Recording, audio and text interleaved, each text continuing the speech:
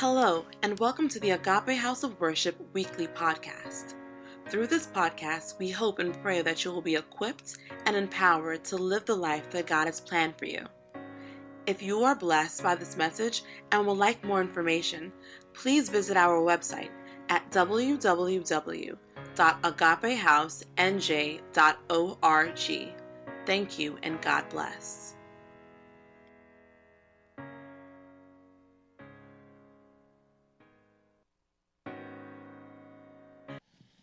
Sweet, your word is sweeter than the honey in the honeycomb. And we pray that, Lord, your word will be released with its sweetness, with its power, with its grace, with its divine ability to bless us, transform us, change us. Release your blessing over our lives. Thank you because you've answered our prayer. In Jesus' name we have prayed. Amen and amen. We're going to continue our message on loneliness. We've been talking about, our theme is You Are Not Alone. Examining God's antidote to loneliness. In the first part, we define the problem.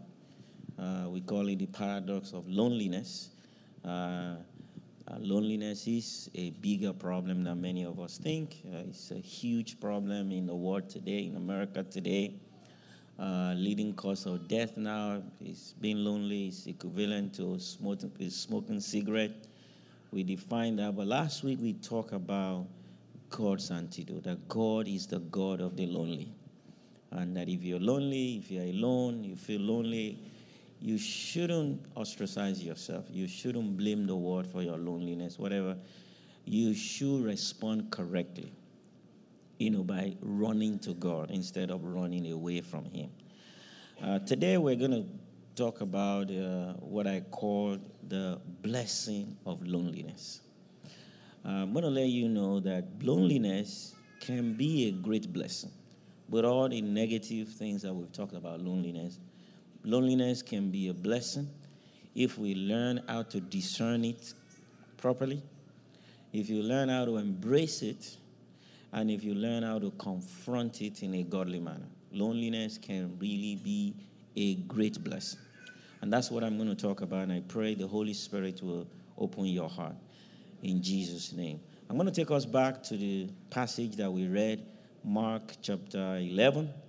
The story described there is actually, that story is written by all the three, we call it synoptic gospels, which is Matthew, Mark, Luke, and John.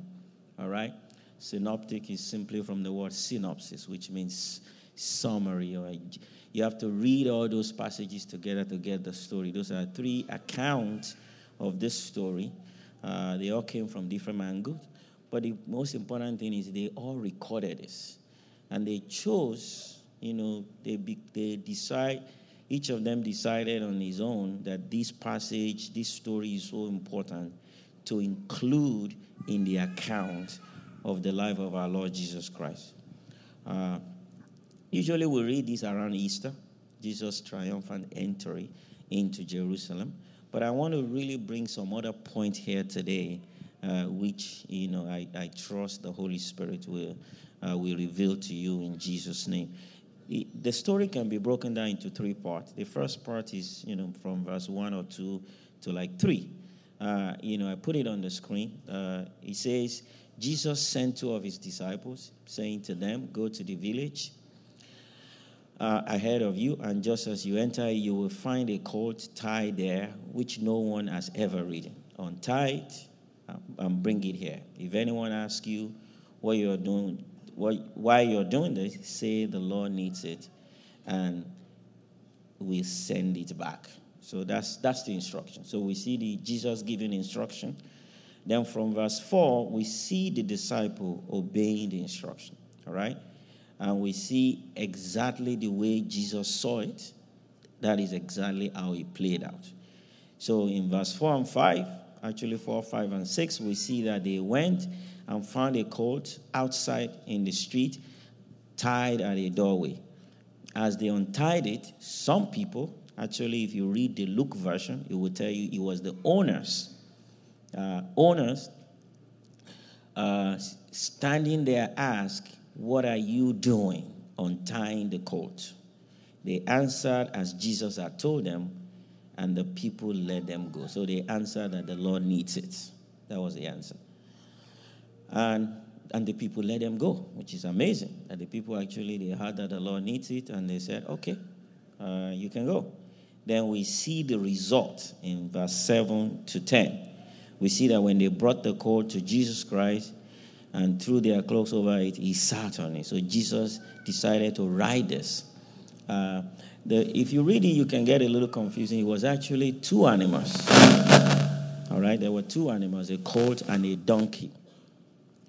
Mark and Matthew decided they didn't really want to talk about the donkey. They just talk in general. But Luke was more descriptive. He actually said the donkey and his colt. So there were two animals that were there. So they brought it, and Jesus and people, obviously, we know what happened. People started shouting, "Hosanna, Hosanna." Jesus rode this and went into Jerusalem. And that was the beginning of the Advent, as we call it. Now, there are three things that you can see from the story. Actually, maybe more. You can look at this story from the angle of the sheer, just the miracle of it, the miracle of Jesus just, knowing exactly what was going to happen. I mean, Jesus just said, "Go, so address. You're going to see a donkey. I want you to go there." And the disciples, obviously, by now, I think they are used to Jesus Christ. And it is likely they will say, "Are you sure?" In those days, people were allowed to deal with you if you're stealing their animal or something like that. They're like, "Are you sure?" But I think by now, they knew Jesus was, they knew Jesus for who he is. So they went, excuse me. So we can see just the miracle, and everything played out exactly the way Jesus predicted or saw it and instructed them. But we can also look at it from the angle of the owners of the colt, because that's another, because colts, donkeys, were really important animals. They were people's means of transportation. All right, they were tools for people to farm. People needed that. If you have it, you're blessed. It's really like having a car. All right. I mean, just imagine you just get out of the house. You hear some noise outside of your house. You see someone opening the door of your car. Just entering into the car, and you say, "What are you doing?" If you haven't called 911 yet, and you say, "Oh yeah, the Lord needs it." What do you mean the Lord? No, Jesus Christ of Nazareth needs your car. And like, "Oh, okay, fine." I think that's amazing. I mean, just reading that, I think that's completely amazing. I mean, that they were able to release it. It is most likely they've also heard about the Lord. Most likely they were believers. So you can look at that story and say, will I release my colt to Jesus? If the Lord comes to me and say, "I need something that is important to you." And many of us, the Lord will always come to us at one point in time in our life and ask, "I need that."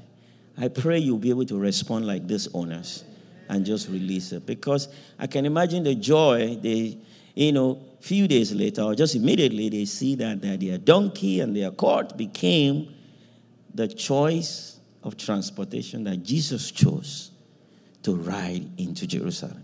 Oftentimes when we release something to the Lord, we don't understand the impact. The impact is bigger than we think, is greater than we think in the kingdom. Hallelujah. But there's another angle you can look at it. You can look at it from the angle of the colt itself. Right? The colt, if you look at it, the colt was tied down. Colt that was tied down. You see, being tied down itself is a condition of loneliness. To be tied down means to be restricted, right? When you are tied down, that means you can only graze, the circumference to which you're tied, right? depending on the length of the rope. That's where your movement is limited. Can have fun, can play with the other court, can go around the neighborhood and just do and be free. Being tied means not being free, which in itself is a negative thing. It's not always, to be tied is not always positive. I don't care if you're an animal, I don't care if you're a human being, no matter who you are, to be tied is to be limited. To be tied is to be restricted. To be tied is to be lonely. So you see, Jesus chose a colt that was tied down. All right? And you discover that if you look at the scripture, many times, greatness or great experiences in our life, they are always preceded by period of loneliness. Period where we are separated, we are lonely, we feel dry, we feel alone, we feel abandoned, we feel ostracized. In fact, it looks like that's one of the weapons or means or vehicles that God uses either to prepare or to test his people. And you can look at many people in the scripture, almost every single person. You can look at Moses, for example, who had to be separated from everything he knew, right? He had to run away because he was running away from his life, for his life. So Moses ran away from Pharaoh's house, from Egypt, where he grew up, where he was known, where he knew everybody, where he was loved, he was respected, he had all the privileges, and he had to run away and go to a place where he wasn't known. That's a loneliness test, all right? And for 40 years, he was separated from everything he knew, completely separated. And it was a test. It was what he needed to go through for God to really do what he needed to do in his life.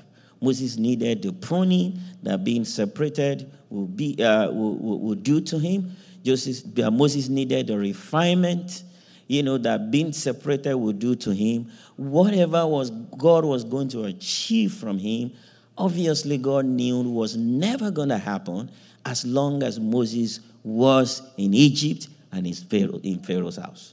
That's an example. Or you want to think of Abraham. Abraham was deliberately called by God to leave. In case of Moses, he was running away, right? He ran away for his life. In case of Abraham, he was instructed by God to leave his family. Genesis chapter 12. The Lord said to Abraham, go from your country, your people, and your father's household to the land I will show you. I wonder why God just had to go through. Sometimes God emphasizes things so that he can get it. I want you to leave your country, so the relocation must be total and complete. I want you to leave your country. I want you to leave your people. I want you to leave your father's household. I want you to move. That's a complete separation. I mean, you can imagine how lonely, some of us who have relocated before, you know the loneliness you go through. I relocated to the United States, 20-something years ago, and I was the only person in my family that moved. Left my parent, my sister just came. After the few weeks of excitement, or months of excitement, you really feel lonely. You really say to yourself, what did I do to myself? I mean, friends that you've made, everything you've known just taken away from you. Now you have to make new friends, try to really, create a new life. Very, very serious time of loneliness. That must have been what Abraham. But the Lord said it was needed. For Abraham said, leave and I will show you. And I said, I will make you into a great nation. So the making of Abraham was never going to happen as long as Abraham stayed in his country, stayed with his fathers, stayed with his people. The making was never going to happen.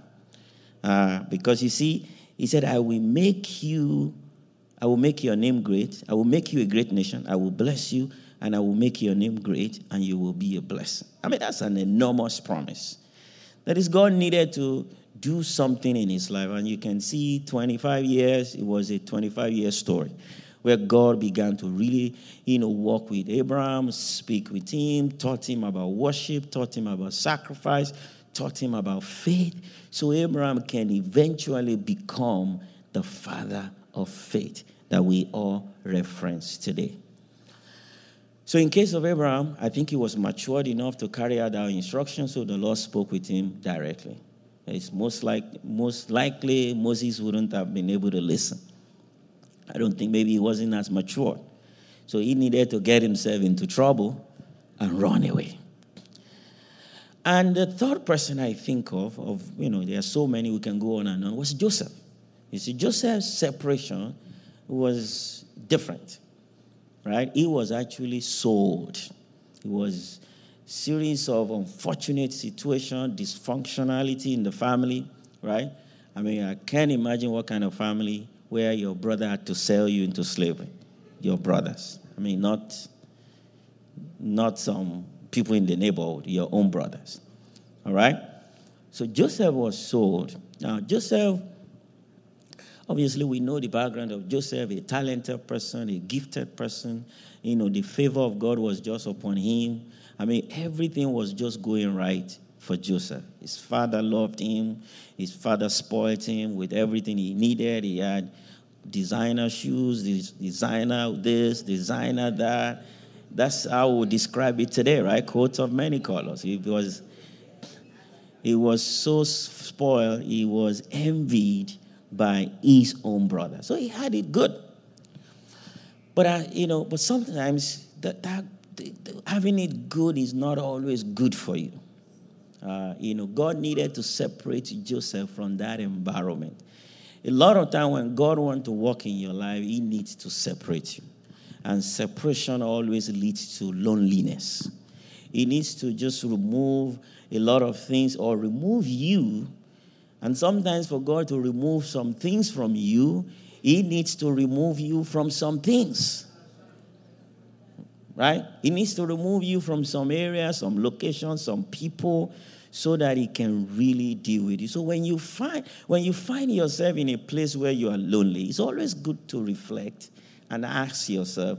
And that's why I started by saying, when we're able to discern loneliness, right? We're able to discern it and embrace it and confront it in a godly way. It can really be the best moment of our life. It can really be an enormous blessing. A lot of time it is a pointer to the fact that God is preparing you for something.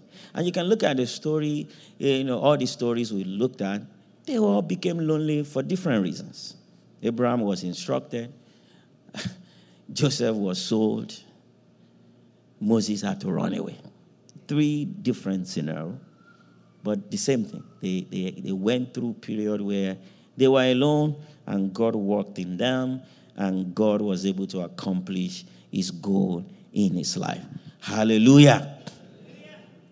So loneliness can be a blessing. I mean, when you are lonely, when you feel alone, when you feel down, you feel sad, you feel, ostracized, you feel just, rejected, even rejected. You feel rejected by the people. You feel just isolated, all right? It is good to pause and assess it and analyze it, all right? If you can discern it properly, and I think what was good with all these people was it ended well because somehow God gave them the grace to embrace it, to analyze it, right? And to move. In case of Moses, he just moved on. Took a new job. It was completely different from what he was used to, completely different from what he would have been doing in the palace. He took a job as a shepherd. I mean, just became a village man. I mean, that's tough if you really look at it. And he just lived like that for 40 years. So when you're going through, don't think it's over. Don't think, that is the verdict, that's your final verdict. No, don't think so. Continue to be faithful.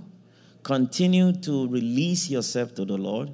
Continue to walk with God. Don't switch to blaming game. Don't allow yourself to be cornered into a life of bitterness, anger. People who approach loneliness that way usually get destroyed. It's either you do stupid things, you kill yourself, you just begin, to fill that loneliness with things that are unnecessary, that are disruptive, that it will end up badly. But when you really understand this is God at work and release yourself, it will always end well. Hallelujah. Just to wrap up, all right?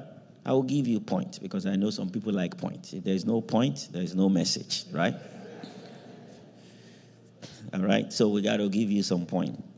How God uses loneliness in our lives. Number one, God uses loneliness to separate us from the familiar so we can really discover greatness, His greatness. Because oftentimes, you see, the familiar is the enemy of greatness. You see, what we are used to, things we are used to, people we are used to, environment we are used to, the system we are used to, the coping mechanism we are used to. They are familiar things. And a lot of times those familiar things, they are not enough to where God wants to take you. They are not enough. Right? So separation from the familiar things has always been God's way of preparing us, of introducing us to something better. Because oftentimes many of us will miss something better while protecting what we have. And that principle is evident in giving, for example.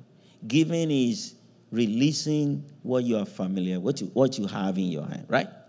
What you have in your hand, when you release it, it becomes a vehicle for God to do something greater, something miraculous in your life.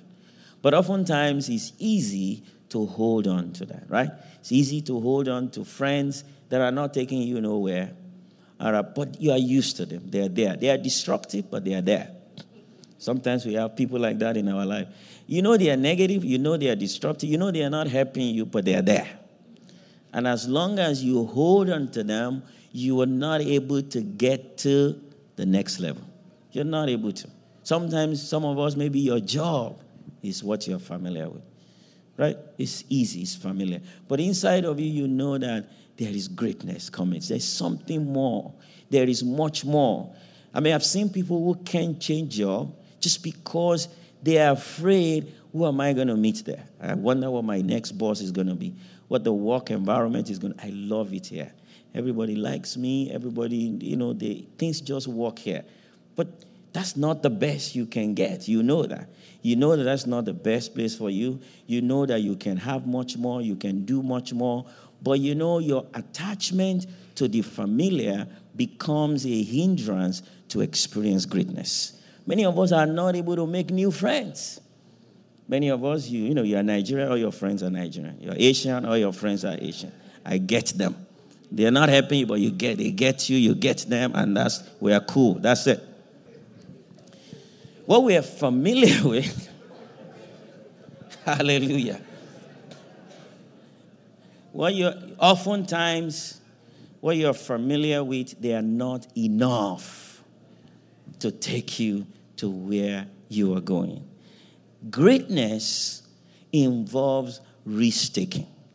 Greatness involves being willing to abandon the familiar, oftentimes for something that is unknown, right? Risky. It's unknown. You take a leap of faith and say, I'm going to do something different. When was the last time you tried something new? In your life. When was the last time you tried something new? You did something you've never done before. If you cannot remember, chances are you are embracing the familiar and limiting yourself from getting to something greater. And God sometimes uses loneliness to do that, to separate us from the familiar so we can discover the greatness. Number 2, God uses, you can clap for Jesus, though. Hallelujah. Amen. God uses loneliness to encourage connectivity and dependency on Him. All right? Loneliness causes us, when it's confronted correctly, forces us to go deeper, to rely on God. And that's why prayer is a very lonely activity, right? The reason why most people don't pray is because it's lonely. I mean, just being by yourself for an hour, lonely, alone with God, is more work than driving around Parkway and Turnpike, right? Many of us would rather get into our car and just drive on Parkway and exit and get lost and get on Lost and move around and come back home and spend an hour than just finding a corner in your room and just wait on God and worship and pray. Isn't that true? Because one involves loneliness and the other doesn't. And sometimes God separates us. He uses loneliness. He takes people away from your life. He takes things away, or he takes you away. He just removes all those options from your life so you can truly connect with Him. Because many times we can have deep connection. We can't get into a place where we depend on God unless we are lonely. In Psalm 25, verse 17, David said, "Relieve the troubles of my heart and free me from my anguish." I believe in verse 16 talks about loneliness. That I'm lonely, relieve me. Now, loneliness will always make us to say, you know what, I need you, God. I need you, God. We always result in that. So God uses loneliness to encourage that. Number 3, God uses loneliness to prune us, to refine us like gold. All right? To refine us. Because refinement, sometimes what needs to go is our lack of patience. Sometimes what needs to go is pride. All right? Sometimes what needs to go is just those alternative. But when we surrender to what God is doing in our life, we are refined. Look at all the people we talked about. Joseph was a refined Joseph as at the end of his time of loneliness. Moses was a different Moses, right? He was humble. Before then, he wasn't a humble person. He was eloquent. He was charming. He thought the whole world revolves around him. He thought everybody should know he's the boss. Everybody should know he's the king, he's this, he's that. That was his thought. But after going through those 40 years, even when God called him to do something he wanted to do, he said no. He was a refined man. He said, no, I can't. And he said, I can't speak. I can't speak. He found all the excuse because he's been refined. Refined. Look at how Joseph responded. He used to be a very boisterous young man, right? Talk about how he's going to be great, how everybody's going to be bowing down for him. I think you must have some guts to tell your brother those dreams without some filter, right? I had a dream last night. Oh, man, you guys were bowing down for me. I don't think that's the smart way to communicate his dream, right? But he was a gentleman. He easily forgave them, right? He even cried. All right? It's only people that God has dealt with can cry like that. Hallelujah. So loneliness, God uses it to refine us. God also uses loneliness to inspire creativity in us. I believe there is so much creativity in every one of us, but we are not in touch with it because we can't deal with loneliness. You must always be cracking joke. You must always be among people. You must always be doing activity. You must always use never a time when you separate yourself and say, I need a few days to just be by myself. I want you to try. If every once in a while separate yourself and just be alone, you will see it is in the moment of loneliness that you become creative.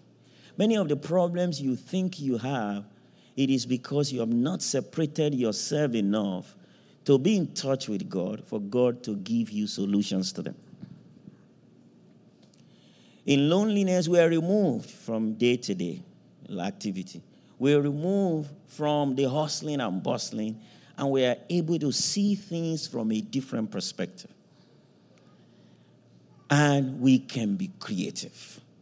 People who write books, people who invent, most of them don't do it on Parkway, on Turnpike, while, in the middle of the shopping malls. That's not where inspiration comes. That's not where serious things that will really be deep that is inside of you. The Bible says counsel in the heart of a man is like a deep water, and a man of understanding will draw it out. It takes separation. It takes seclusion. It takes retreating to be able to access those things. That's why Jesus will often separate himself from his disciples. He will often go to the mountain and just be alone. When last were you alone by yourself? To say, I need to separate myself. I need to find some time. Not because you are angry to somebody. Many of us are good to go when you're angry. When you are mad, you storm out, you go. You are alone, but you are angry. You're not really alone. You have so many people living in your head. Right? Some people can be by themselves, but they have 1,000 people they are boxing.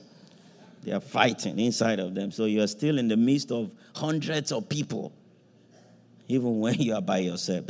We're talking about when you remove yourself from all these things and focus on God. So you can tap into your creativity. You can write. You can journal. You can receive from God. You can get ideas, maybe about your life, about your business, about your career, about relationship, about things that God is doing in your life if you can spend some time alone. And sometimes when we don't do it, that's why God does it for us. Takes us, ostracizes us. Make sure we are just by ourselves. We can confront ourselves. It is also in the place of loneliness that we can confront ourselves. All right? You are with you when you are lonely, right? Then you are forced to talk to you and to address you, which many of us are not comfortable doing. We like to address other people, talk to other people, tell everybody why they are doing them wrong, what you are doing to hurt me, instead of asking, what am I doing to hurt myself? Or what am I doing to advance my own cause in this world? Lastly, God uses loneliness to prepare us for a greater assignment. Isaiah 40:31 says, but those who wait on the Lord shall renew their strength. They shall mount up with wings like eagles. They shall run and not be weary. They shall walk and not faint. You see, it is those periods of loneliness that you get renewed. But that is if you address it well, right? That is if you can discern it, right? You can embrace it, and you can confront it in a godly manner. You're going to see that that's when you gather more strength from God. You renew your strength. You exchange your strength. then you can mount up with wings like eagles, right? That you can do bigger things. You can go to the next level. You can run and not be weary. You can go through life without breakdown, without being just, burnt out, breakdown ever so often, because you're just running and running and running. You don't find time to refuel yourself. Loneliness is a time when God uses to prepare us for a greater assignment. So I don't know where you are. I don't know where you are in your life. Maybe you're going through that moment right now where you feel lonely, you feel abandoned, you feel ostracized, you feel different, maybe you feel dry. Don't always assume it's negative. Don't always assume it's all bad, it's all negative. First of all, it's usually for a season. Loneliness is never where, what you will be for the rest of your life. It's a season. I want you to get in touch with it. I want you to embrace it. Maybe God is doing something. Maybe God wants me to pay attention. Maybe the reason why everybody seems to just not be calling me these days is really because I need to be by myself. And I need to really be in touch with God. Maybe I need to remove all these crutches that I've been using to support myself and try to walk by myself for some months and try to be in touch with God instead of all these prayer warriors that I call all the time. I don't pray, but I have contractors that pray for me. Then those people don't pick up the phone anymore. God made them busy. They have their own life. Instead of being angry at them, nobody calls me anymore. Nobody prays for me anymore. Oh, everybody has abandoned me. No, God has not abandoned you. In fact, God removes those people so you can be with Him.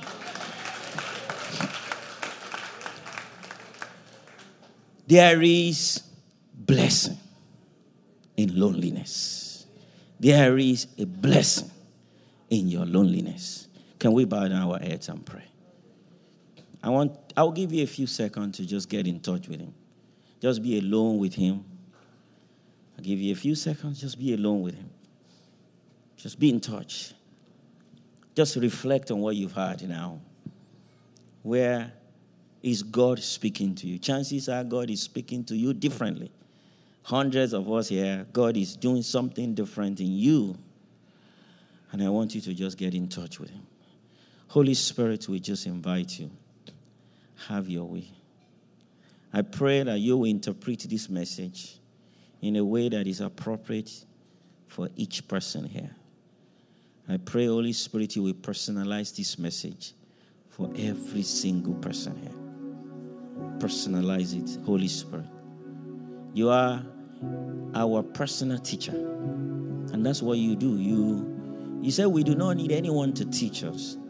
But there's an anointing inside of every one of us that will teach us all things. So I pray you will take this message and use it to teach each person what you want them to correct, what you want them to change, what you want them to confront.